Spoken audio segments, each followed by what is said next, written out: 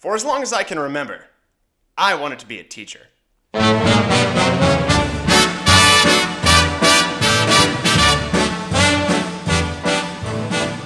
I know I'd go from rags to riches. Welcome to What Do You Teach with Brian Elberg. Hello and welcome to What Do You Teach with me, Brian Elberg. The show where I, Brian Elberg, a New York City public high school math teacher, sit down with some of the brightest minds in education and talk to them about what happens when the greatest ideals for what education can be come face to face with actual students.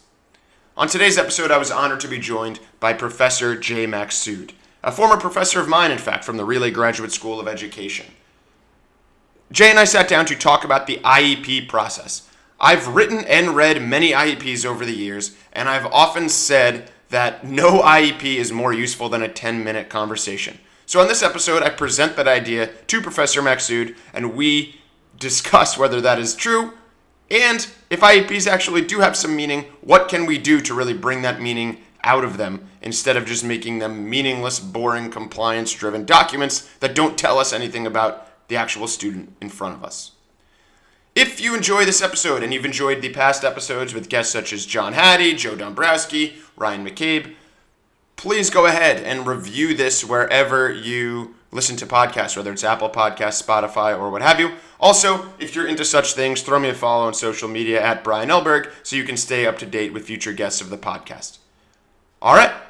Hope you enjoy my conversation with Professor Jay Maksud. So I'm very lucky today to be joined by a former professor of mine from the Relay Graduate School of Education, and he's back in the classroom. He's been a special educator for about 10 years. Jay Maksud. Jay, thank you so much for joining me. Pleasure to be here, Brian. Thank you for having me. So I wanted to talk to you today about special education and the IEP process. I've been a special educator myself for about 5 years, and I really, during that time, have wrestled with a lot of the different elements of the IEP process. So I'm going to start out with sort of a little bit of background and then sort of a rather contentious point that I'm going to throw out there. And I just was hoping that we could talk about that and sort of sink our teeth in there. How does that sound? Yeah, let's do it.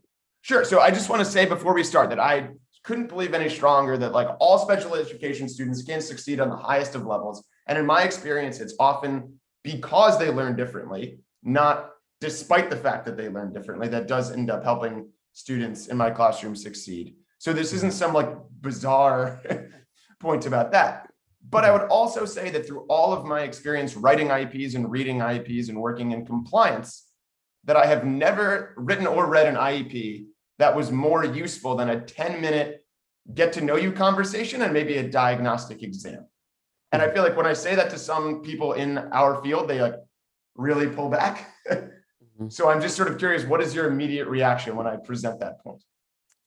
I think it's a good point, and I don't think it's absolutely a false statement. I think I agree with the idea that conversations are sometimes more enlightening than something that's written on a piece of paper by somebody that you don't even know. Right. Or you don't know what their experience was. You don't know how good writers they were, because I think a part of writing a good IEP is also your writing skills. We've all read things that we find interesting and informational, and we've all read things that we find useless and not informational. Right. An IEP is no different than any other piece of literature written about a thing that is meant to give you information about things. So if you can look at a manual that is designed to help you build a piece of furniture. You can look at it and it's, not at all useful. Mm-hmm. You'll throw it away and you'll try to figure it out how to build it on your own. So I see your point in the quality of IEPs and what we see. And at the same time, there is a reason why IEPs exist. So right. I was going to jump in there. So like in a the best IEP you've ever read, right? What is the best case scenario for what you are getting from that as a teacher? A lot of background information that I'm not going to get from that 10-minute conversation that you mentioned earlier, right? Mm-hmm.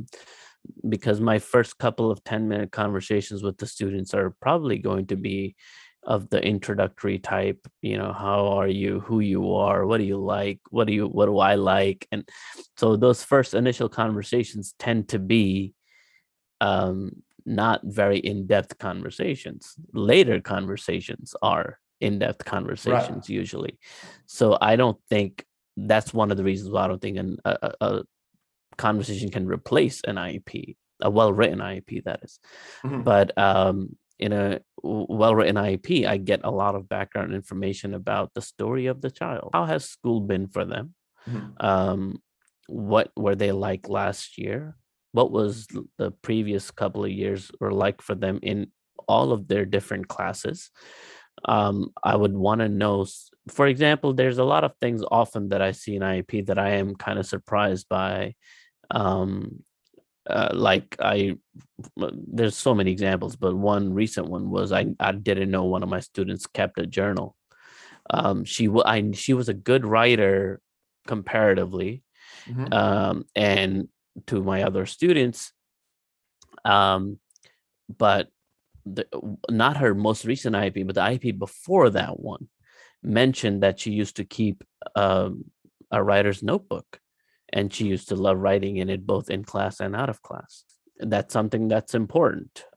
If she's keeping a writer's journal and I'm the writing teacher, if that's something she's into, she wants to work on her writing a little bit more, maybe I should encourage her to do that again, So I would not necessarily have gone there because that's not typically the structure of my humanities class.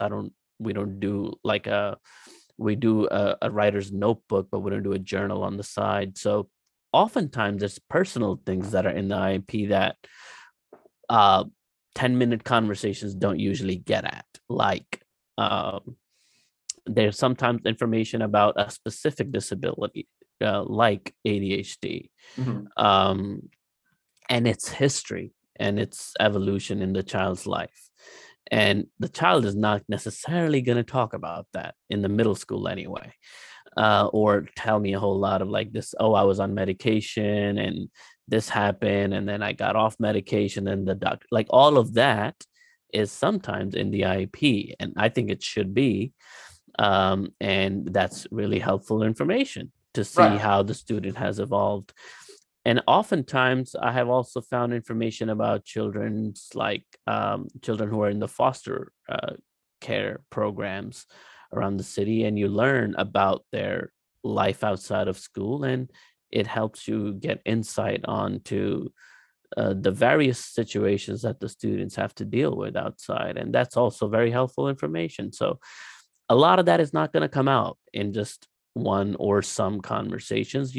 Over time, you learn about those things. But if those things are already included in an IEP, absolutely doesn't hurt. I will want to read it. I would want to consume that information. So I have two sort of places I want to go with what you just said. The first is, other than something like learning about the student has ADHD or learning that a student is in a foster home or was, how does that change the day-to-day interaction that you might have with that student?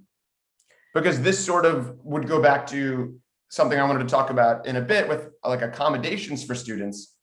I feel like if we can get to a place, and maybe this is a little too utopian, but where all teachers are just coming at students with lots of empathy, that if you're already coming into a place where you're having empathy for whatever a student's situation is, how does that change it to know what their specific situation is? Does that make sense? Yeah, totally. Yeah. I think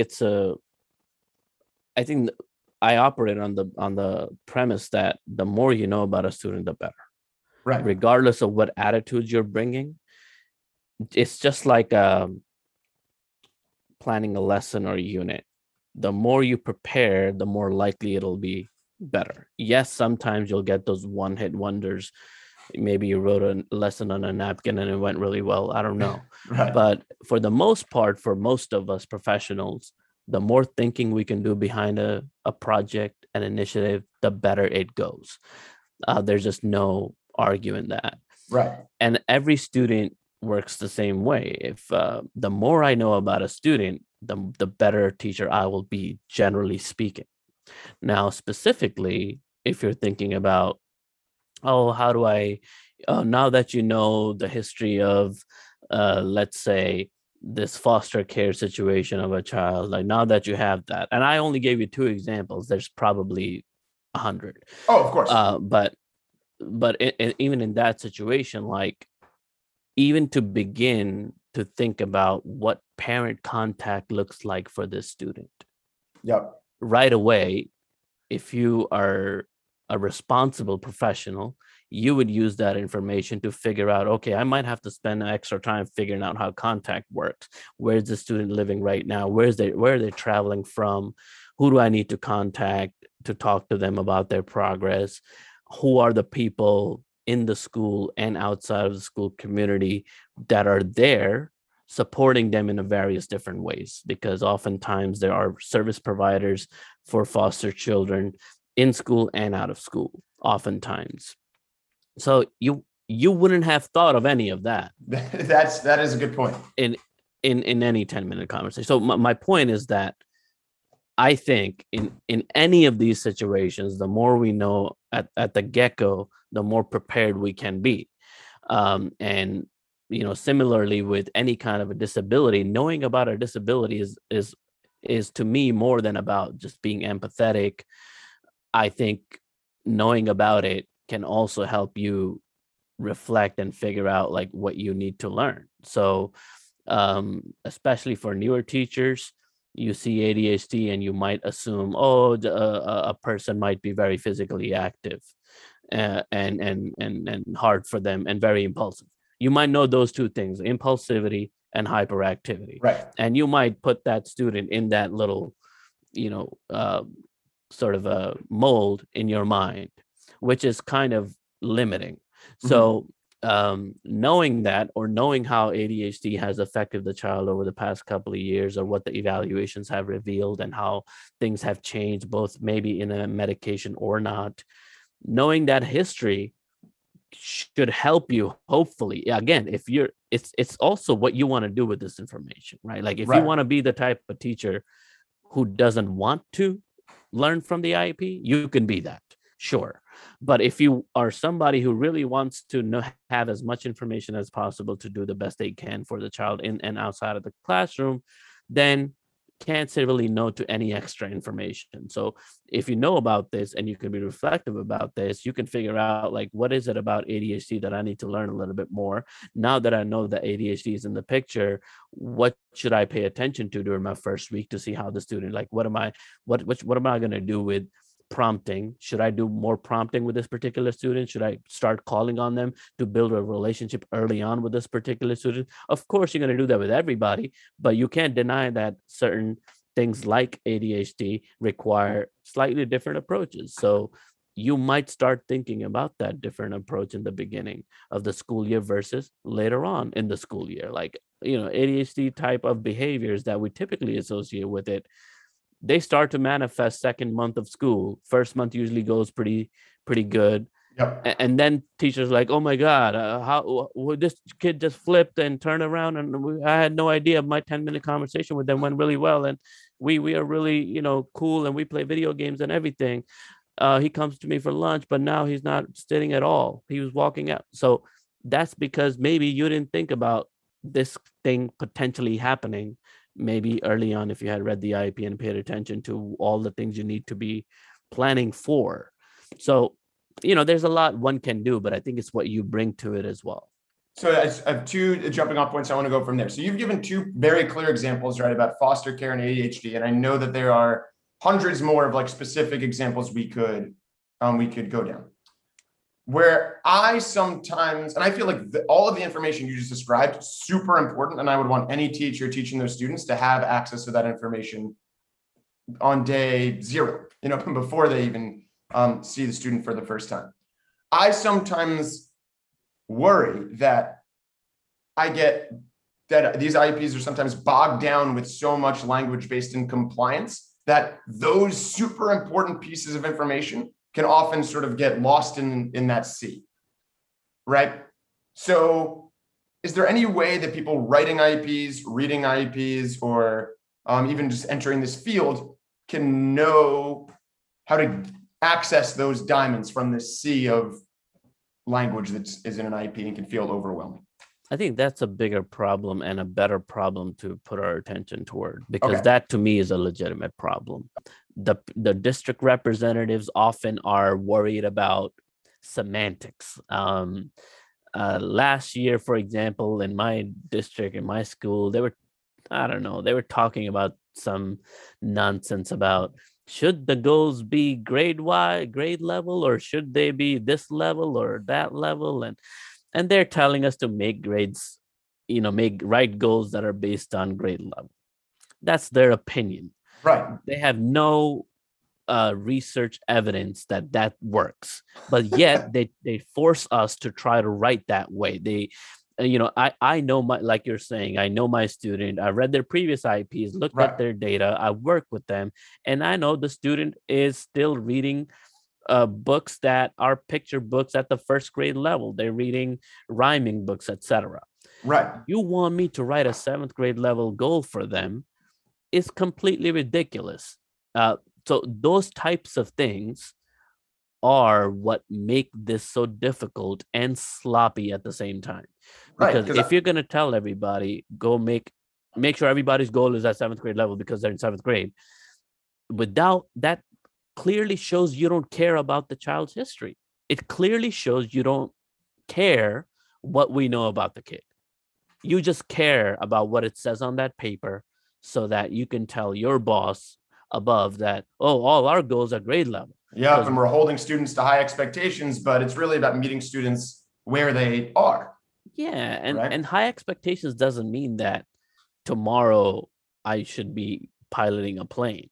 Exactly. Right? Like I've never driven a plane. I've only been a passenger. So I could have a high expectation for myself that by the end of this week, I'm going to be a proper pilot. Yeah, that's a great expectation. Ideally, it's fine, but high expectations have to also be appropriate, and that's where a professional comes in. So if we have professionals who believe in high expectations, and you train them to think in that way, then we also have to then trust them to set the proper goals for particular students. And sometimes the other problem with the compliance is they think that that's or at least they present this as the end all be all. So, for example, so what if I wrote a goal that is at the 2nd grade level? What's going to happen? Right. Do you think the child's life is now ruined? Do you think they will never go to college or something? Because I put that goal there because I saw that need? Right. Like, does it really matter? It doesn't. But in the compliance sense, because people want to come in, look at your IEP, and they want to, check off their checklist. Yep. To them, that's why that matters. Because, there's too many people's salaries attached to this kind of work, checking up on other people, unfortunately. And that, I think, minimizes both the value of the IEP as well as the quality of it when we're not giving teachers enough time or trust to really write what they should write about and to really write in the language that makes sense to everybody. Yes. I've been in so many, I was in a couple IEP meetings this year where, to bring up your point about how many people's salaries are tied to this, I'm sitting around in a Zoom, I guess, with like 8 people. The student has not showed up for school once. And we're going through the compliance aspect of, what does their English teacher say? And it's like, no one's met the kid. Can we get on the phone with them? Can we get a parent here? Can someone please do something that would actually be helpful?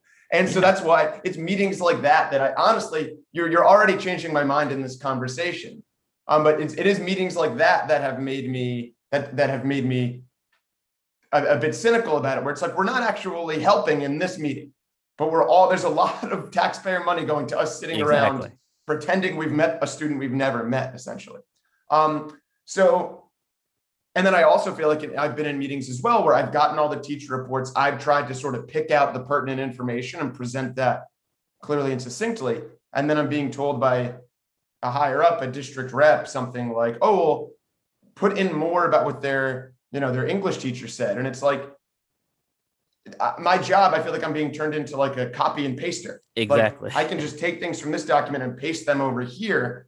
but no one really needs to know about, this particular essay that a student did okay on and didn't particularly love or didn't particularly hate. And all of that is blocking people from getting to the key information that really might be useful.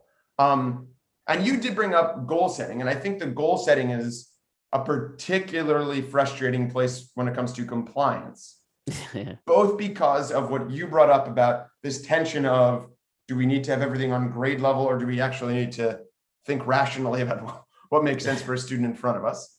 And I think, like, shouldn't the goal always be to push the student as much as possible? Whereas if we set this goal of they should be able to do it 80% of the time on Tuesdays and Fridays, but on Thursdays, it feels like it's, again, so compliance driven that it blocks out all the really valuable information we could be getting from IEPs. So I know I just gave you a lot, but how can we improve the goal setting process is essentially my question. Yeah, I think teachers really have to take into their own hands what they believe, because at the end of the day, no matter what someone tells you, you are the one writing the IEP, and you can write whatever it is that you want, to be honest, as a professional, because Right. you know the student the most. So I don't necessarily respond well to write the goal this way type of talk. I do what I want to do, what I know is right. And if you have a problem with that, I'm still going to write the IEP the way I want to, with the parent there. If they have questions, they can bring it up. But you could have a problem with the language, that's fine. Talk to me later about it, but I'm not changing it just because you are set in one way of doing things. Right. Because that's counter to what the IEP process is supposed to be. It's supposed to be dynamic, changing in the moment as you learn and gather more information about a student. So to go back to the goals, I'm not anti-grade level goals, by the way, just to be clear, but I don't think it's the only kind of goal you need. Right. A child needs, not you need, a child needs. It's not the only kind of goal a child might need. I gave the example of a child before who might be dyslexic. They aren't, they're in the 7th grade already and they don't know how to read. Now, people would tell you to get crafty about the 7th grade goals so that it's still accessible to this particular child. Oh, you could write it like this, and then it's still 7th grade. But who cares about the 7th grade in that sense, when what you and I both care about is setting a goal for a student that they can achieve and start to become better readers? Like, hopefully that's our goal. Grade doesn't matter in that case. And the other assumption here seems to be, and again, this is where those supervisors come in who are a bit out of touch with the realities on the ground. This message about making goals grade level comes from people who might be assuming that just because they're making you put that goal there or write it the way they want it to, that the child now all of a sudden is going to meet the high expectation. Right. They really, it just defeats common sense. I don't understand this, that they think that if you wrote a goal at the 7th grade level, that the teachers will work harder all of a sudden. Yeah. And the child will also work harder all of a sudden, and the disability doesn't matter, and eventually they'll within 1 year get to the 7th grade rendition of this particular skill. Right. And it's so many goals like that sort of led me to my point about a 10-minute conversation, because I feel like I'll read an IEP and I'll see a 9th grade math goal or 9th grade reading goal or something. I give the first assignment of the year and the student can't read. And I go, well, what did I spend all my time reading this document for if it's going to pretend that this student is on a 9th grade level? And in 2 minutes, I was able to tell that this is not the exactly case. And so that's what's led me to sort of be more cynical about it, which is like, then what are we doing here, man? My guidance to my team of teachers where I work is always that set a goal about a thing that the child needs to really work on. That's it. Now, put it into words. And if we want to make it, wordsmith it a little bit to make it measurable and objective sounding, that's the thing we could do. Right. Right. We can say, okay, you know what? Let's make sure that by the end of the year, every 4 months, like 4 times a year, we check the student if they can do this thing. we can add that kind of language. Sure, I'm not against that, but it should be a goal that the child actually needs. It shouldn't be, and this is what a lot of the higher ups would tell you, where I disagree with them. Mhm. Oftentimes they're like, oftentimes, I don't know what your experience is, but like when I look at a goal, oftentimes it's the same thing as the standard. And I'm like, did I just read the standard? Right. And the goal would say something like Charlie will uh, be able to use evidence in the text to support his answer. Well, that's like the first reading goal, pretty much. R1, if you look at the NGLA standard, is something Right. about claim and evidence and whatnot. So like people are literally taking that language and putting that in a goal, which might be okay for some kids, but it's really like not a thing that you're gonna actually be testing every so often and explicitly teaching on every so often. That's just a general curriculum. Right. So you're supposed to be doing that for everybody. Exactly. You're teaching everybody how to find evidence and the claim. Right. So why are you making a goal for this particular student and make it look like it's different or individualized? It's not. It's the whole class's goal. So this sort of does lead me into the next place I wanted to go, which is maybe my position would be better flipped to say that every student should in fact have an IEP, because every student does actually learn in their own individual way. And I worry sometimes that with the IEP process, we create such a subjective division of students. And then it creates a stigma, it creates a weird situation in a co-taught classroom, because I know that I've been in this situation where I read all the students' IEPs and I say, oh, you know what? This student last year really benefited from guided notes or something like that. So I make a guided note sheet. I show up to class. What does every student in the class want now? General ed, special ed. Well, they all say, I want guided notes too. Yep. And they're advocating very strongly that they want those. So why not give them to I'll give them to everybody. They want them. And sure. A similar example is extra time, right? We go through this whole process of whom gets extra time, who gets these particular accommodations. Then you have a student with no IEP, works hard the whole class period. He says, hey, Mr. Elberg, I need 10 more minutes.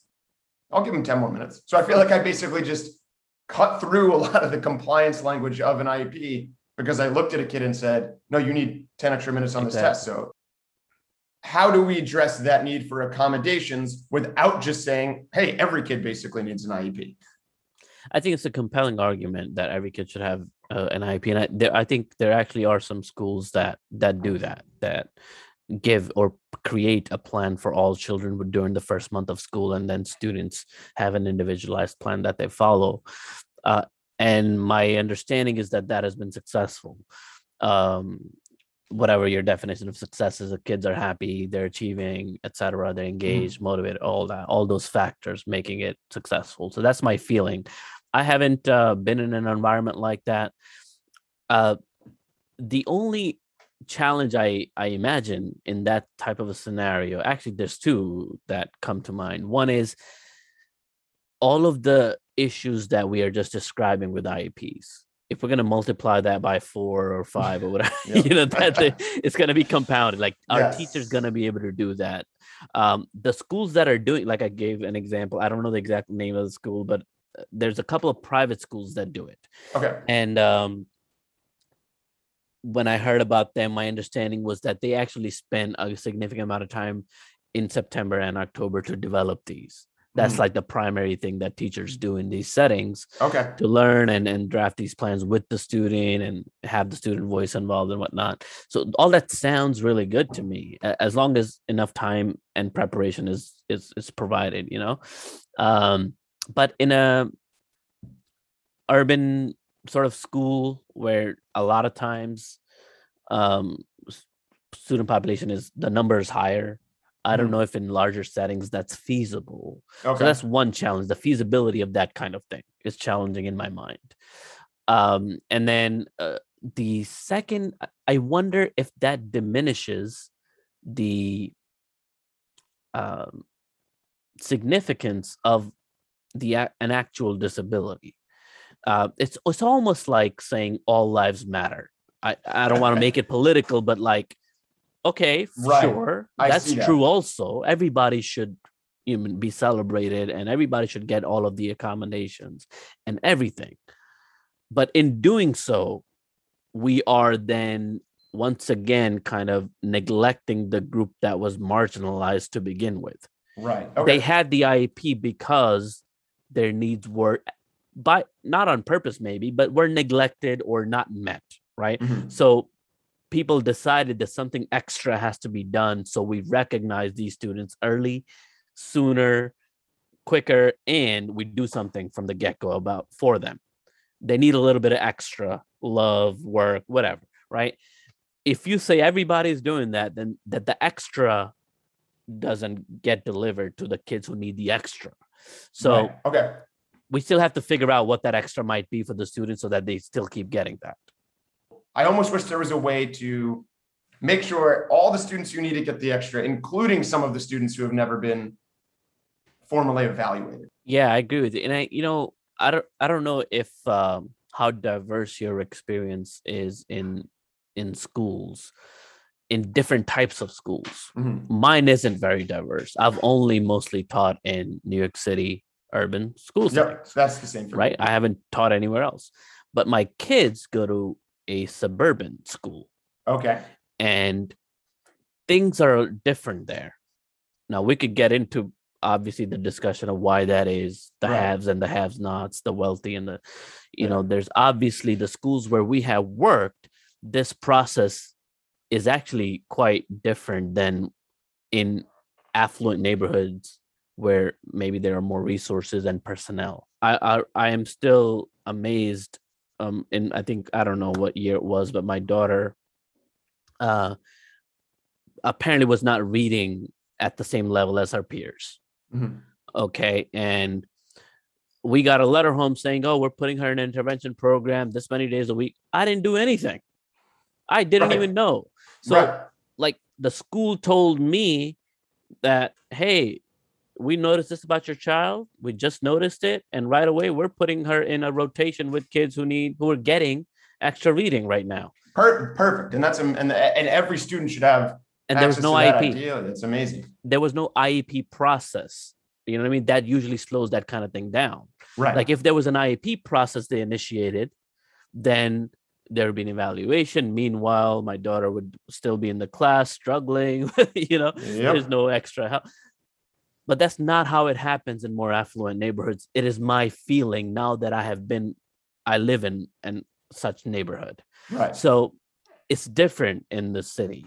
Yeah, there should be no reason, for example, like if you even put numbers to minutes and to people, like each special education teacher should not have to write maybe more than 8 IEPs a year. Right. If that, I mean, if that might even be a high number, but I wrote 16 the year before last. And this last year that we just finished, I wrote, I think 12. So this is the kind of thing that then leads to, less quality. And, right. And also not necessarily spaced out in any intentional way. I think I had 10 this year, all in December. So it was just like, what is going on here? I can't pause. And it's in the same day I'm writing an IEP for a straight A student and a student who's never been to school. And it's like, this feels like there has to be a better use of everyone's time than me copying and pasting all these documents. Oh my God, it's the day. worst. Yeah. Yeah, when it's like that, of course, I mean, there's no denying that there are problems with this process, but I like to think that the problems with the process are due to the management of the process. Like the schools where they're able to manage this well, it goes well. In schools where not enough resources are allocated toward this process, the special education department, the process obviously are going to struggle because more people are doing more than they really can. So right. I don't know if that answers your earlier question about like what should we do about the accommodations, but it did make me think that I think, in other schools, in other spaces, they're not waiting for the IEP. Right. They are taking action immediately. And that's how you end up with some of the IEPs that I've read and written, quite frankly, where like I write things like, Shamel at times may work better from preferential seating. Well, what student doesn't at times maybe work better from preferential seating? And like, what is, and so see, your second part of the question was something about accommodations too. So maybe we could go there, but yeah, let's do it. What is preferential seating? So what exactly? Who came up with that phrase, first of all? And when they did they mean it to mean what we now assume it to mean? Because right now, preferential seating, the way we put it on IEPs, means that student can choose their seat. I think, is that what you think it means? I've heard it means that, or they need to sit in the front. So how is that preferential? Like, whose preference? Whose preference are we honoring in preferential seating? Is it my preference, the student's preference, the family's preference? Right? So, but we call it preferential seating, and then you look at the IEP and it says preferential seating in all classes. Right. All right.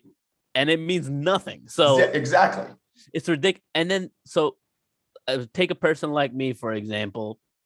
I teach self-contained. I have sometimes 12, sometimes 13 students in my class, and all of them have preferential seating. So how should I set up my class? There's a giant long row of like everybody in the front seat. And I'm standing in front of them like a semicircle.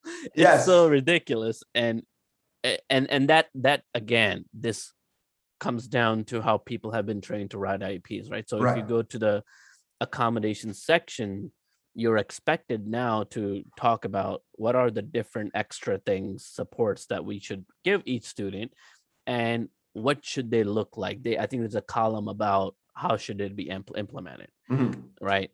And preferential seating is one of the dumber ones that obviously has no meaning, but everybody uses anyway because it was there in the last IEP. What's the dumbest one, you think? What's the dumbest one? There's more than one. So that preferential is one. And then the other one is test directions read aloud. So I don't know if the listeners know about this, but every test usually has like a one sentence at the top that gives directions. Hey, read the passage below and answer the multiple choice questions. Pick the best answer. So this sentence we have to read aloud to students as if they don't know what that sentence means. And some people actually think that that's going to help students perform well on the test. So they put it on the IEP. Make sure you read that sentence that says, read the passage and pick the best answer. Make sure you read that to student 2 times. That seems to be the magic number. And you have to do it twice. And if you do that twice, they're going to do better on the test. What kind of a ridiculous, who thought of that? Right. So, but and then there's another one that goes with that, that is very contentious. Like, people get so up in arms about this, which is tests read aloud. And they're like, oh my God, but it's a reading test, and the reading test, you have to say that not on the reading test, you can't read the test aloud. That's a reading test.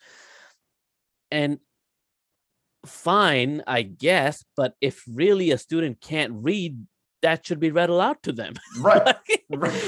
You're testing a student can't read, and then you're saying don't read the test out loud to them, so they have no chance even at the multiple choice because you don't think they should read. And that's even when you read them the sentence at the top that says that they're supposed to answer the questions. So you're supposed to read them that directions 2 times and then say, oh, when it gets harder, now you're supposed to read on your own. Right. Exactly. The harder text you're supposed to read on your own because I can't help you with that one. Right. All I can read to you is what to do in this. Make sure to read this passage and answer the questions. All right. Read this passage and answer the questions. Now take 4 chapters of Moby Dick and write an essay on it. All right. Exactly. Compliance met. And it's so ridiculous. Like the reading teachers, and I am one. Right. I can see the perspective. The reading teachers are like making a simple problem of this complicated issue. Reading teachers often are like, well, it's a reading test. If somebody else reads to them, it's not showing me what they can do. Okay, fair enough. I agree. But do you think that if you read this test to the student and the student earns a 3 out of a 4 on the test somehow, right? They didn't know how to read, but you read it to them, but now they understood everything, so they circled all the right answers and they got a 3 or a 4 on the ELA test, which is obviously not going to happen with that type of student. If they can't read already, even if you read to them, chances are comprehension is also difficult. But anyway, let's say that does happen. They earn a 3 and a 4 for once in their life. Oh, what a nightmare.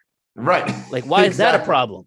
Right. So like, why are we so, and then people think that, oh, their 3 is not accurate. It's not telling me anything about the student because obviously the student can't read.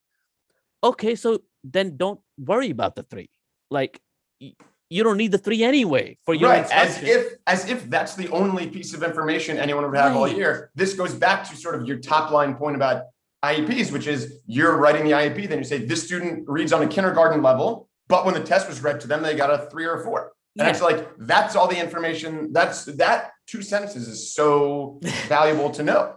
And to me, it's just kind of sad that so many people feel that it's okay to put a kid like that, put a test like that in front of a student like that for 2 hours or unlimited time, and just let them struggle and feel crappy by the second than to actually read it out loud to them. Right. Like, to me, it just doesn't make any sense just because you want an accurate, like a 3, which again, how many of these teachers are actually using the test to break it down, to look at the broken down data, to see where the kid is performing, which questions they got right, which they didn't, which the state is so bad at releasing anyway. They take so long to release. And how many of us are using that data to actually plan the year out? Not many, if at all, any, because again, that data comes late oftentimes, and it's often like riddled with errors and problems and like all kinds of test issues and whatnot.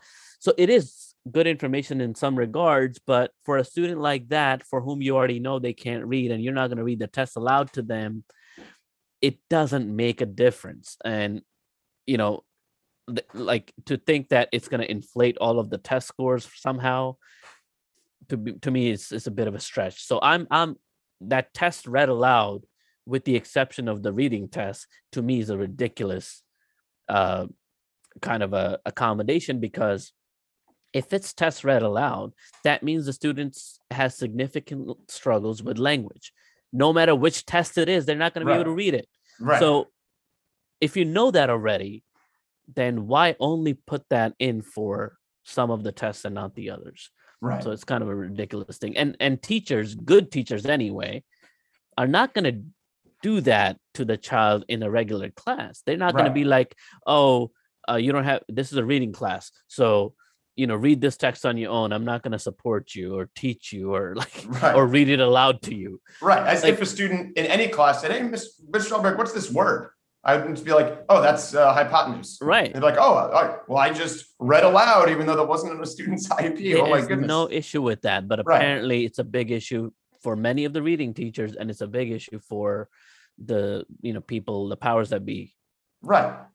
And that goes back, that often sort of leads to one of my biggest pet peeves with anyone. And this comes up the most in situations like the one you're describing, where people say, well, in the real world, you know, and someone's not going to be there to read to them. And I just feel like for special ed students in particular, but honestly for everyone, as we get older, we make our own real world that ideally allows you to accentuate your strengths and not bring out your weaknesses, right? Even myself, I'm a high energy guy. That's one of the reasons I'm a teacher, because I hate sitting at a desk all day.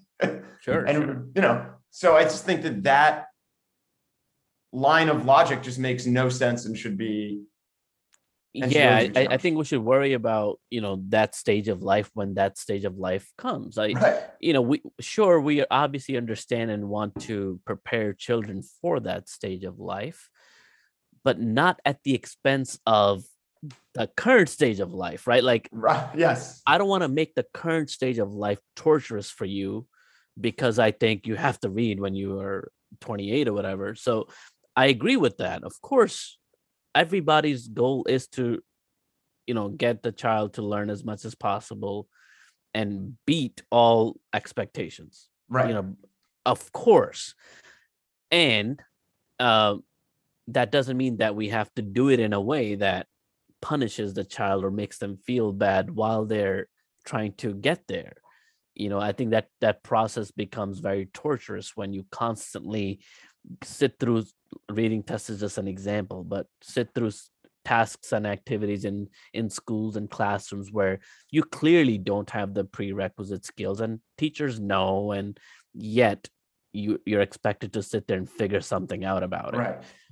And that's kind of torturous. I know good teachers will make all things accessible to the best of their ability, and I feel teachers do try.